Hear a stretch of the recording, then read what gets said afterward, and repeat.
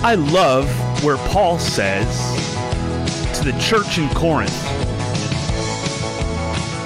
I wanted to visit you and to come back to you from Macedonia. Why do I love that? Well, not just because of that statement, but he says, so that you might have a second experience of grace. That's pretty rad. I know that's an 80s word. I don't care. Not grace, rad. But you might have a second experience of grace? Lord, I want that. Whatever that means, and, all kinds of different Bible teachers can give you their thoughts and analysis, and I'm sure that many of them would be helpful and would be relevant, but just the thought, just the word, just the statement, I wish I could come back to you so you can have a second experience of grace. I'm on the radio right now because I want you to have a second experience of grace. A second experience? Why? Because it means that there's always more. That no matter where you have been or what you have experienced when it comes to grace already, there's a second experience. There's always more when it comes to grace. I had just never pondered or really read that scripture in the way that I did recently when I read just in what seems to be kind of not a mundane statement, but a routine introduction where he's saying, I want to come back to you. I am in Macedonia and all of this. And you're like, yeah. So that you might have a second experience of grace. I love that. And it's in the scripture that is well known by many of us as Christians, where he then goes on to say, are all the promises of God yes and no? Nope. Surely as God is faithful, it is not yes and no, for the promises of God are yes and amen to God for his glory. I like that. That's it. So another scripture. Yes and amen. It's a wonderful truth. All the promises of God are not if and but or maybe. In other words, they're not based on, okay, like the old covenant. If you do this, then God will do that. That's old covenant. And most Christians, I think, still think that way. I'm not saying you or I. I am saying that most Christians in the United States think, if I do this, then God will do that. Old Testament. Old Covenant. What is the New Testament and covenant? Not if and then, but yes and amen. Praise be to Jesus Christ.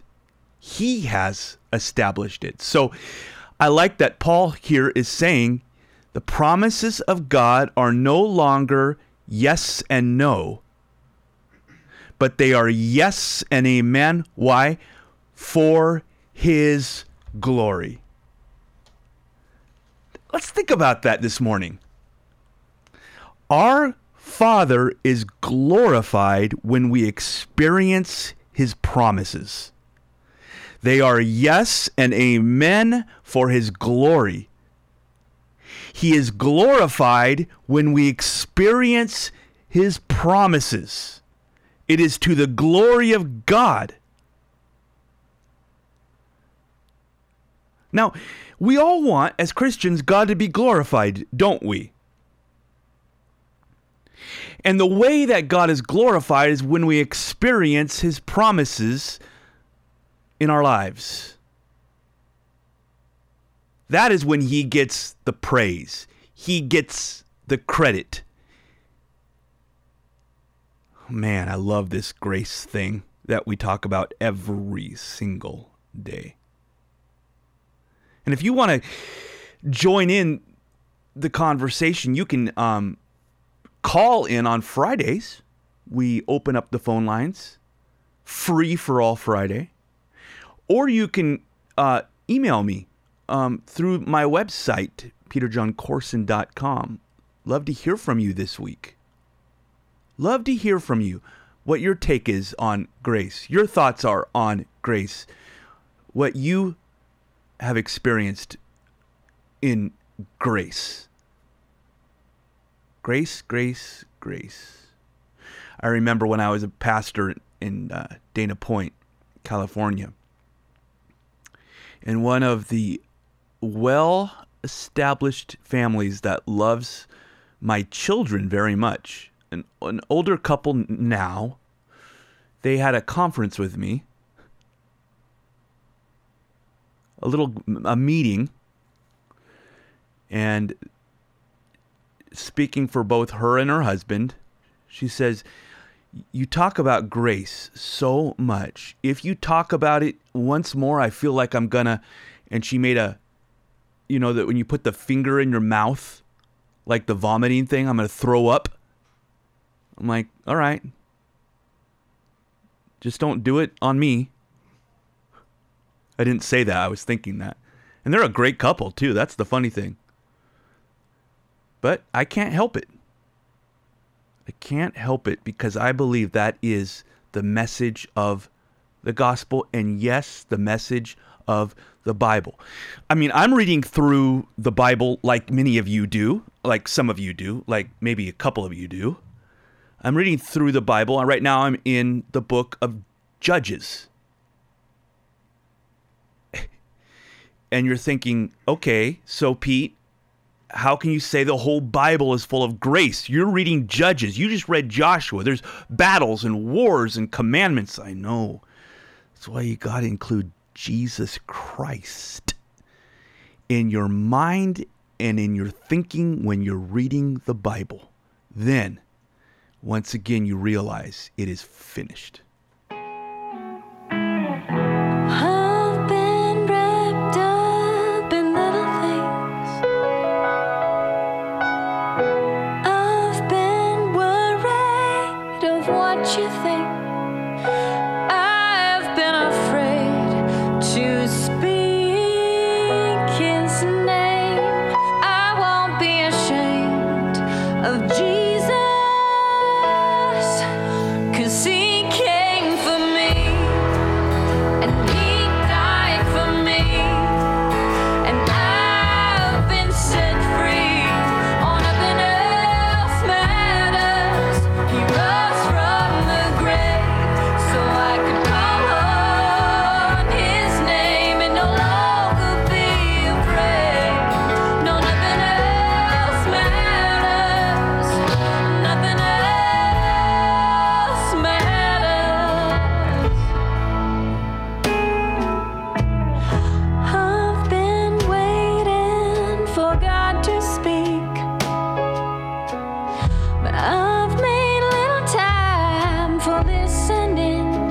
So something better change day by day. If I am imitating Jesus, 'cause he came for me and he died for me, and I've been set free. Oh, nothing else matters. He rose from the grave so I could call his name and no longer be afraid. No, nothing else matters.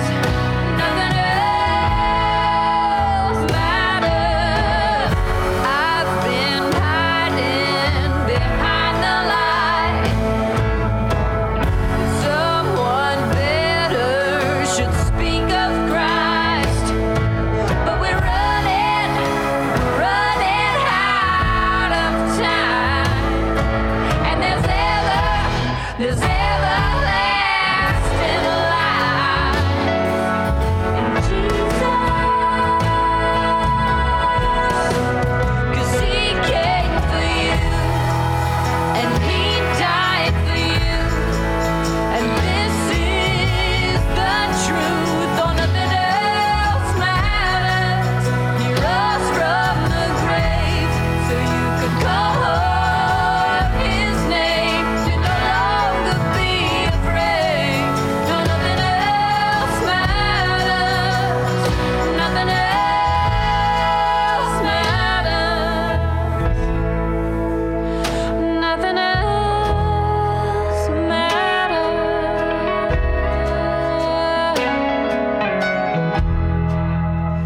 God does not want you to live by the knowledge of good and evil.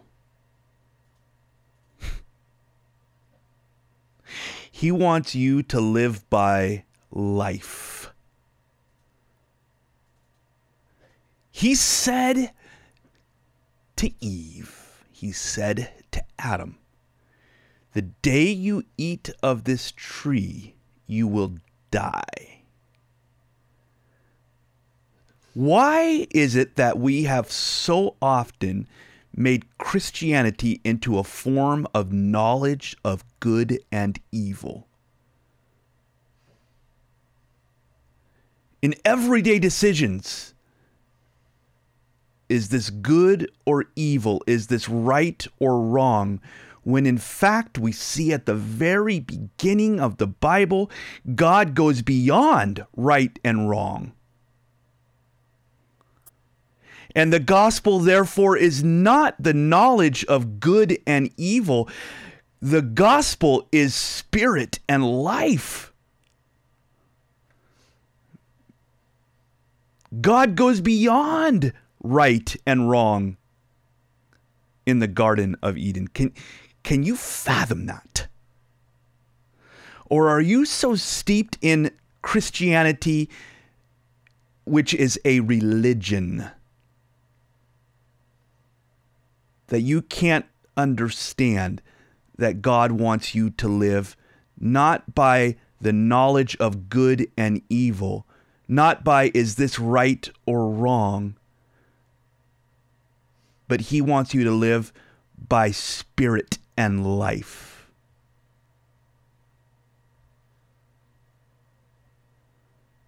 That's the New Testament. That's the new covenant.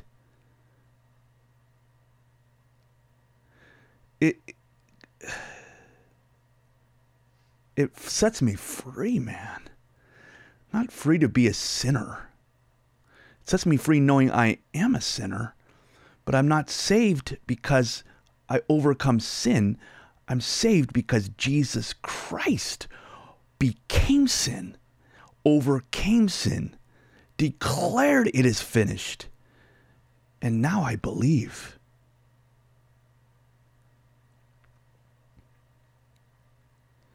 Too often we make Christianity a matter of good and evil. Yet, I believe something, because we're in the new covenant, something may be right and yet still be wrong for you. Something might not be wrong in and of itself, but it's wrong for you. I know that's true for me. I know in both cases what I just said. There's things in my life where I go, it might be right for other people, but it's wrong for me. And also, I also have things that go, it's not wrong for other people, but it is wrong for me. Because God puts it on my heart. And there may even be things that are wrong for other people, but are right for you and me. I know it sounds like heresy to some Christians. It's because they don't understand the new covenant, in my opinion. Now, God's not going to contradict himself. He's not going to write one thing in his word in the New Testament and then put on your heart something that contradicts it. That's why I'm so grateful for the New Testament. That's why I'm so grateful for his word. Just reading through the Bible, if something comes up where I go, oh, I didn't know that, then I take the Bible above what I think or feel. But if the Bible does not contradict what I think or feel, then I know this is the new covenant. Here's an example I want to talk to you about. About the law of the new covenant when the disciples, Peter, James, and John, and I've talked to you about their names, what they mean. Peter means rock. James means above or instead. John means grace. Grace has replaced, is above the rock. What rock? Not the big rock, the little rock. What's that? Not in Arkansas. The little rock, I mean the 10 Commandments. Grace is above the 10 Commandments. If you take the names Peter, James, John. Okay, but my point right now is not that, but here they're on the Mount of Transfiguration, right? And God says, the Father says to them audibly, listen to my Son. Hear ye him. God said that to Peter, James, and John.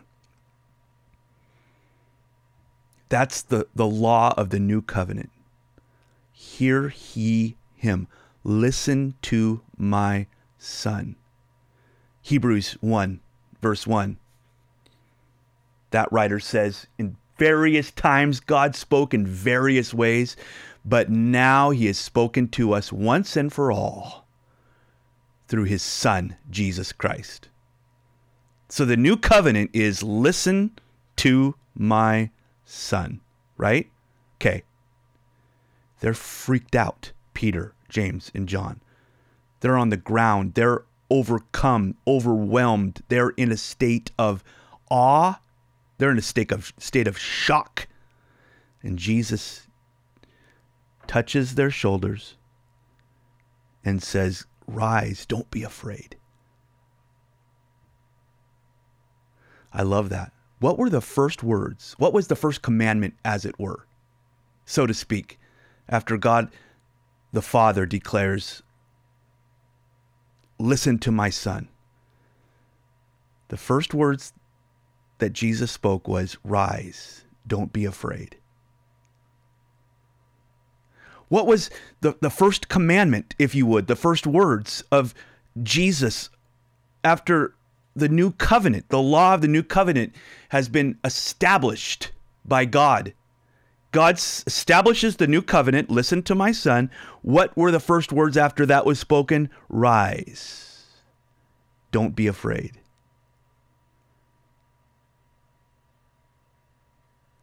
I love that. Look at all the wonderful confirmations of the new covenant. The beautiful little nuances that you can read in the scriptures, like what I just mentioned about the Mount of Transfiguration. I mean, under the Old Covenant or in the Old Testament, well, let's just say in the time of Moses, right? Take off your shoes, Moses. You're in my presence, right? Shoes off under the law, so to speak. At least under Moses, right?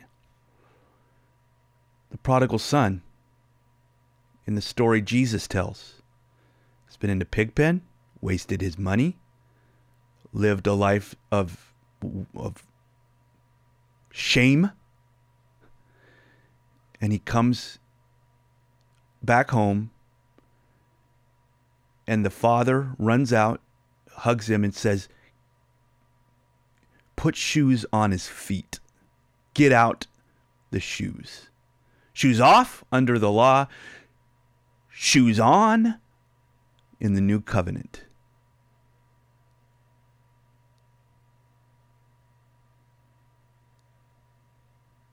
I mean, look at just all of the things Jesus does. I mean, we could spend the rest of the day, we could spend the rest of our lives just considering.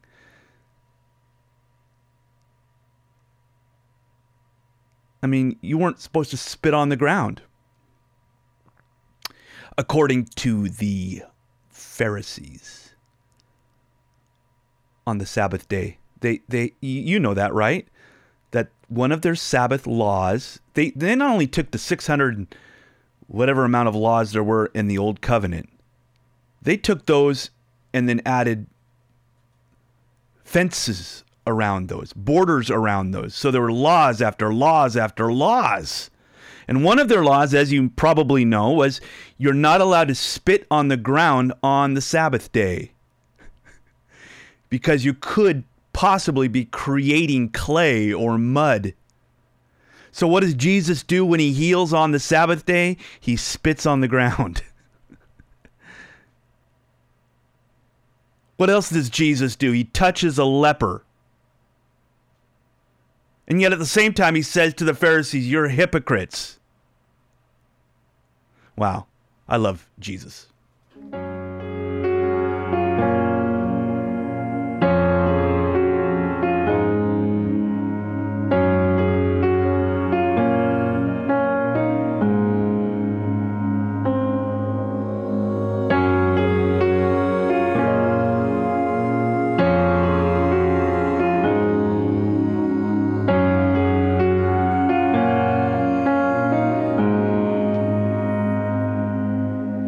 Beneath the cross of Jesus Christ, no shadow remains for shame to hide.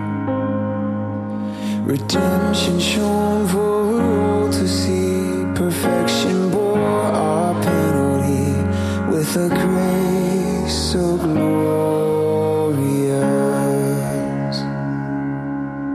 Immortal day, the veil was torn when mercy donned a crown of thorns. As law gave way to liberty and freedom for humanity, with a grace so glorious. And oh, the glory of the Savior's love, surrounding our surrender to know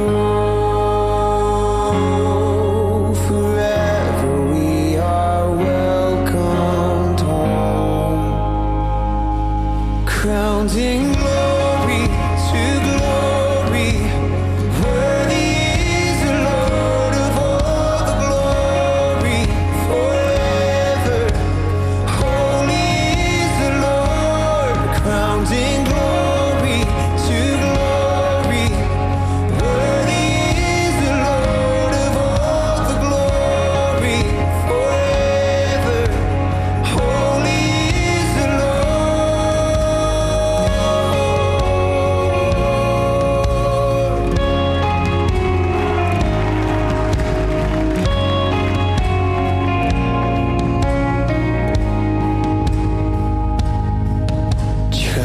Triumphant praises without end. Oh, hailing the King of righteousness.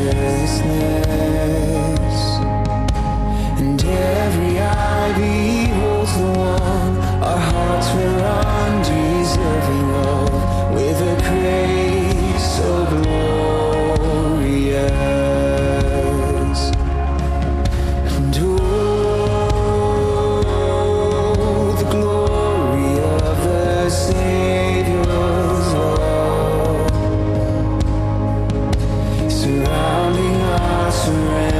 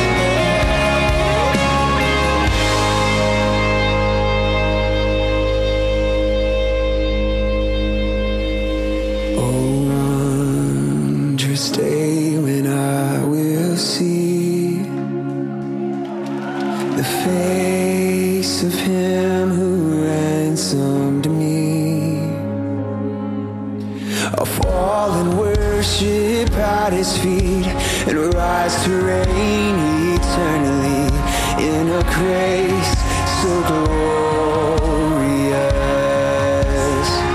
Oh, in a grace so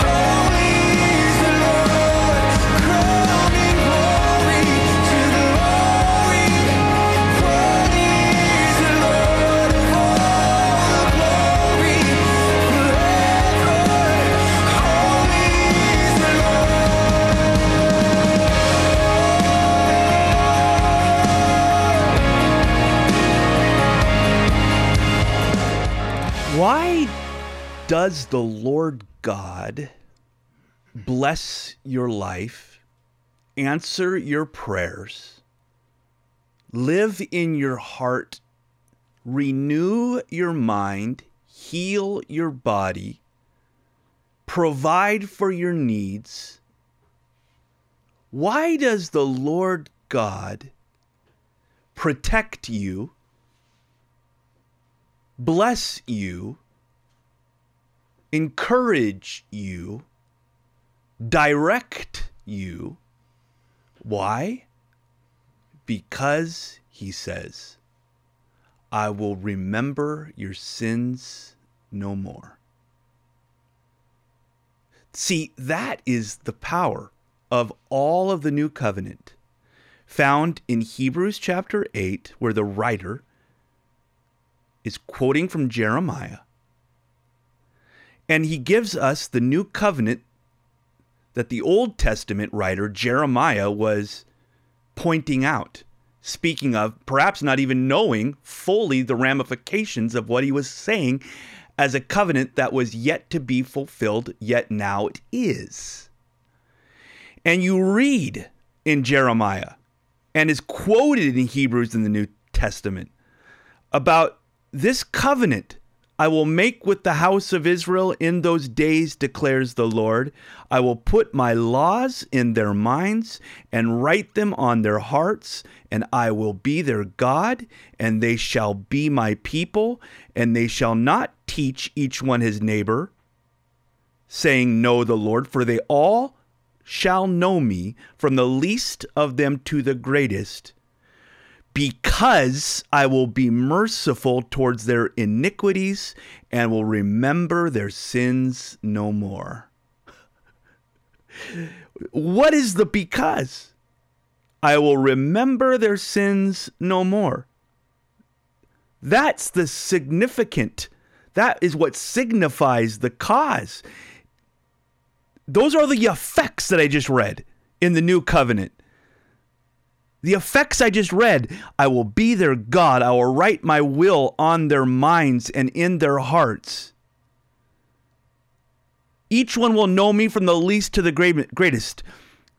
Those are the effects, but the cause is because I will remember their sins no more.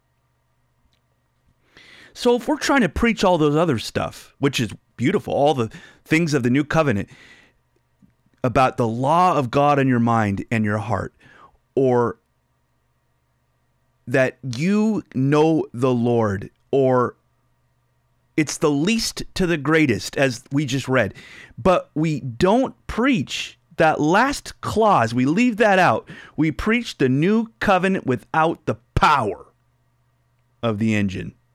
That makes sense? It's like this. I have more energy because I remember Krispy Kreme donuts no more. We don't have a Krispy Kreme in the Rogue Valley. So now I have more energy. I'm not as fat. I feel better. So I have more energy because. So what's the cause of having more energy, being less fat, and feeling better? No Krispy Kreme. I don't even remember Krispy Kreme anymore. So why? We have the engine, right? We have all of the blessings that are mentioned in the New Covenant.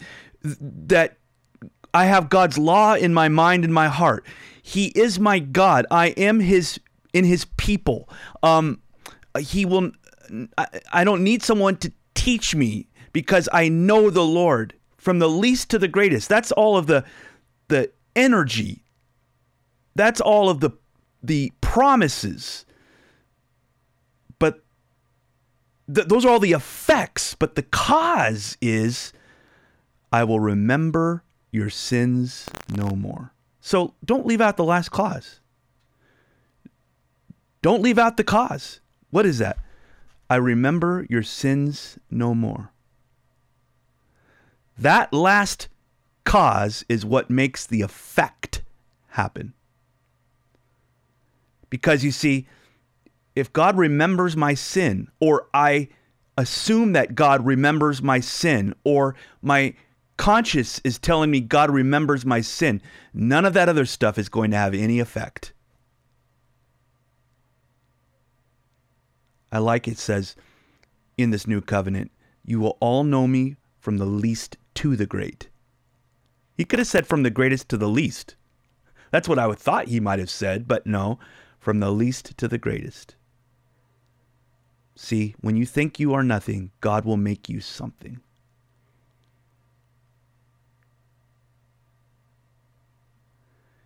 Here's an example of that Moses, right? Stuttering problem, right? Yet it was said of Moses when he was in Egypt that he was mighty in words. It was in that very area of his stuttering that God made him mighty in words. God used him. So where do you stutter? Where do you sputter? Where are you limping? When I am weak, then I am strong. Too often when I'm strong, that's when I'm weak.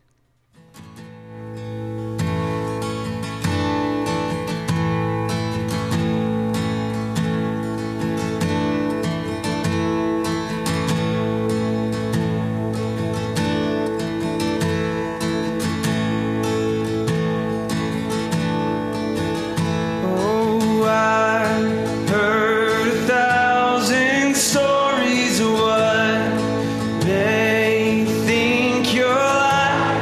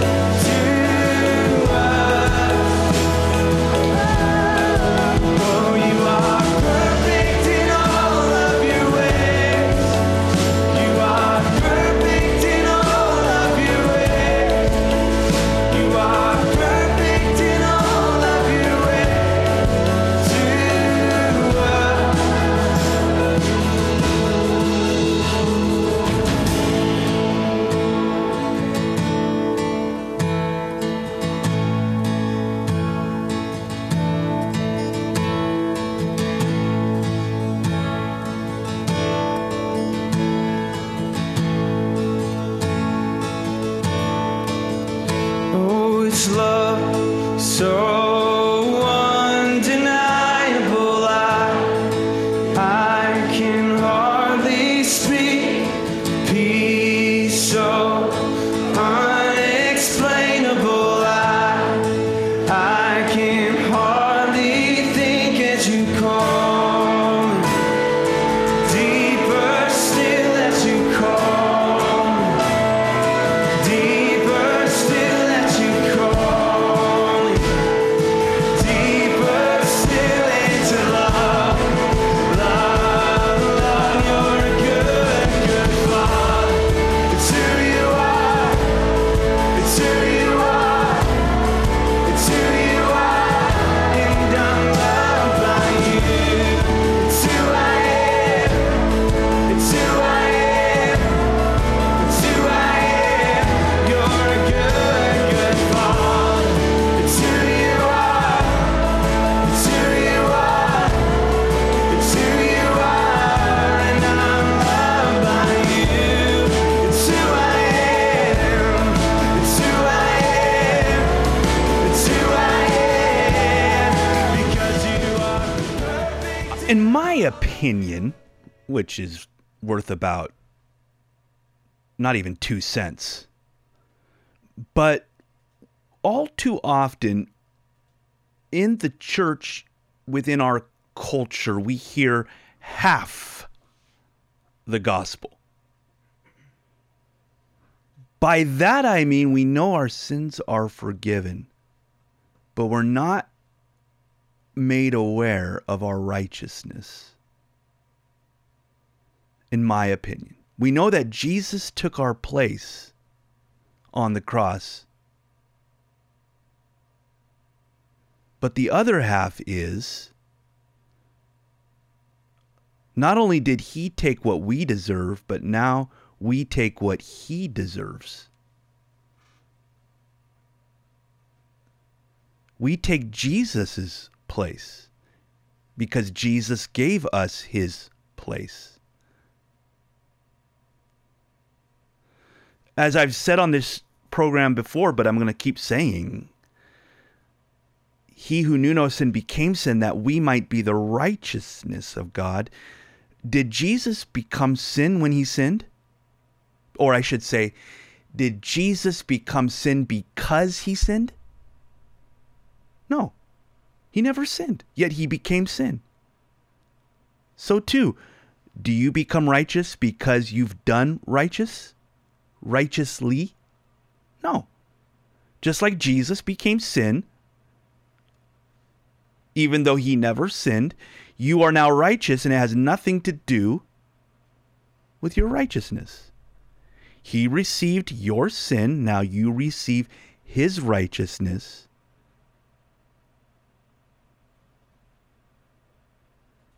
I think we often emphasize your sins are forgiven, but people are not aware of their righteousness.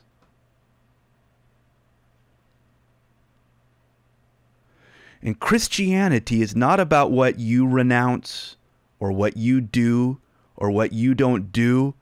It's about what you receive. You receive salvation. And not only does it begin at salvation, but now the entire Christian life is continued on through receiving.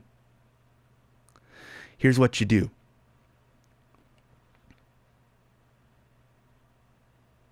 Believe everything about Jesus. Stand in awe of what he deserves. And then be stunned by, blessed by, knowing that you get what Jesus deserves.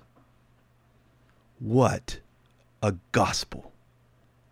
I'm so proud of our quote unquote religion. There's nothing like it in the world. Even if it's not true, no story, no worldview, no philosophy is as beautiful as the gospel. And the blessing is that it is true.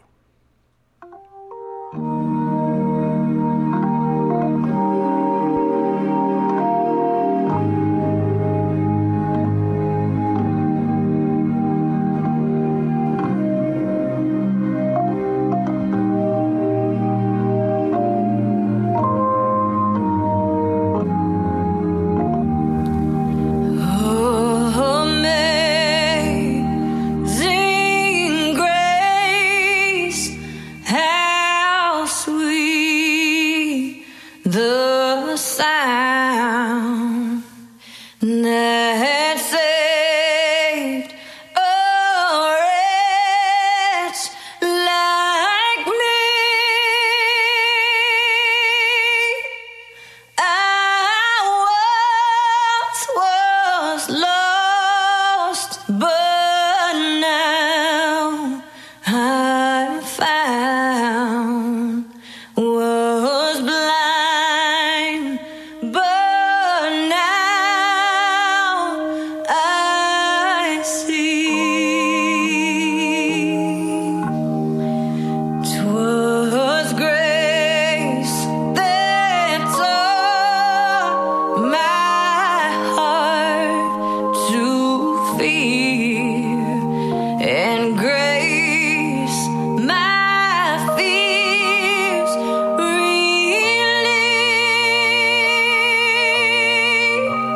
How precious did that grace appear the hour I first believed.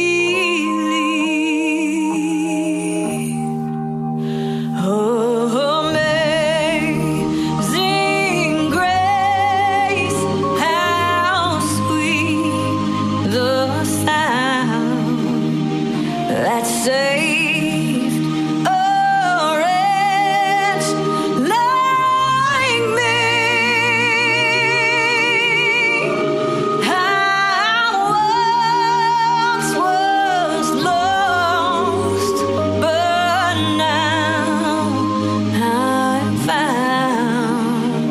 Was blind, but now I see. Was blind, but now I see.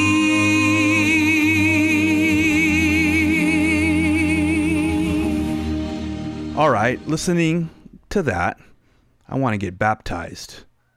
I wish I could.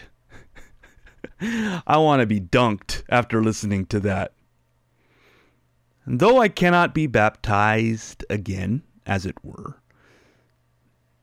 I can have my feet washed. Not literally so much in this day and age, in my opinion. It's what it represents. Every day, Jesus wants to wash my feet with water.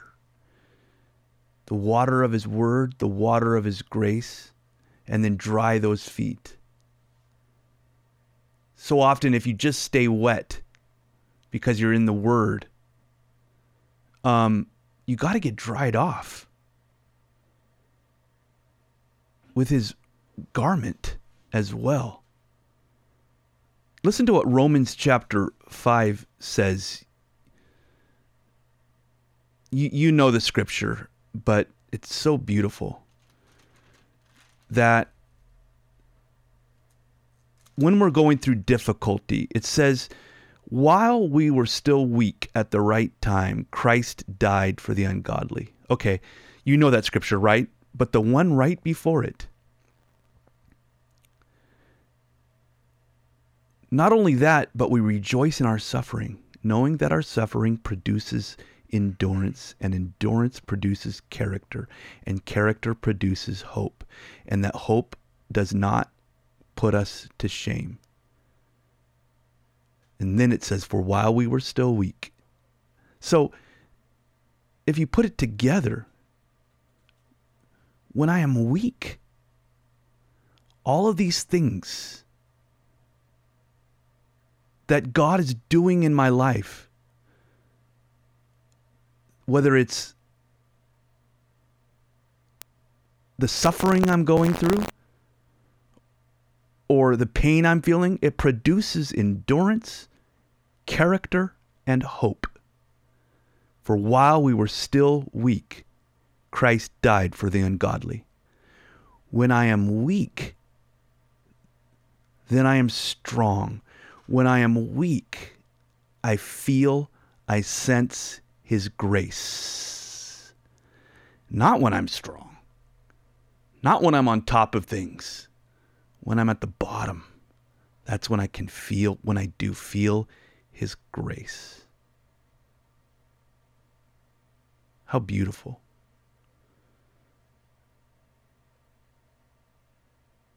I love sharing the gospel. It does good for the soul, right? Come out tonight to the church here at Applegate Christian Fellowship for our Wednesday night Bible study in the book of Isaiah. Last week, we looked at Isaiah 6, one of the most beautiful passages in all of the Bible, and one of the most beautiful ways for it to be taught, by John Corson, a.k.a. Pops. So come out tonight, because Isaiah chapter 7, chapter 9, can't remember what's in chapter 8, but I'm sure it's good too. Isaiah 7 and 9, two of the most beautiful scriptures in all of the Bible. No wonder it's called the fifth gospel. But looking forward to that. Looking forward to seeing you. And if you're too far away, you say, I wish I could go. But I live in,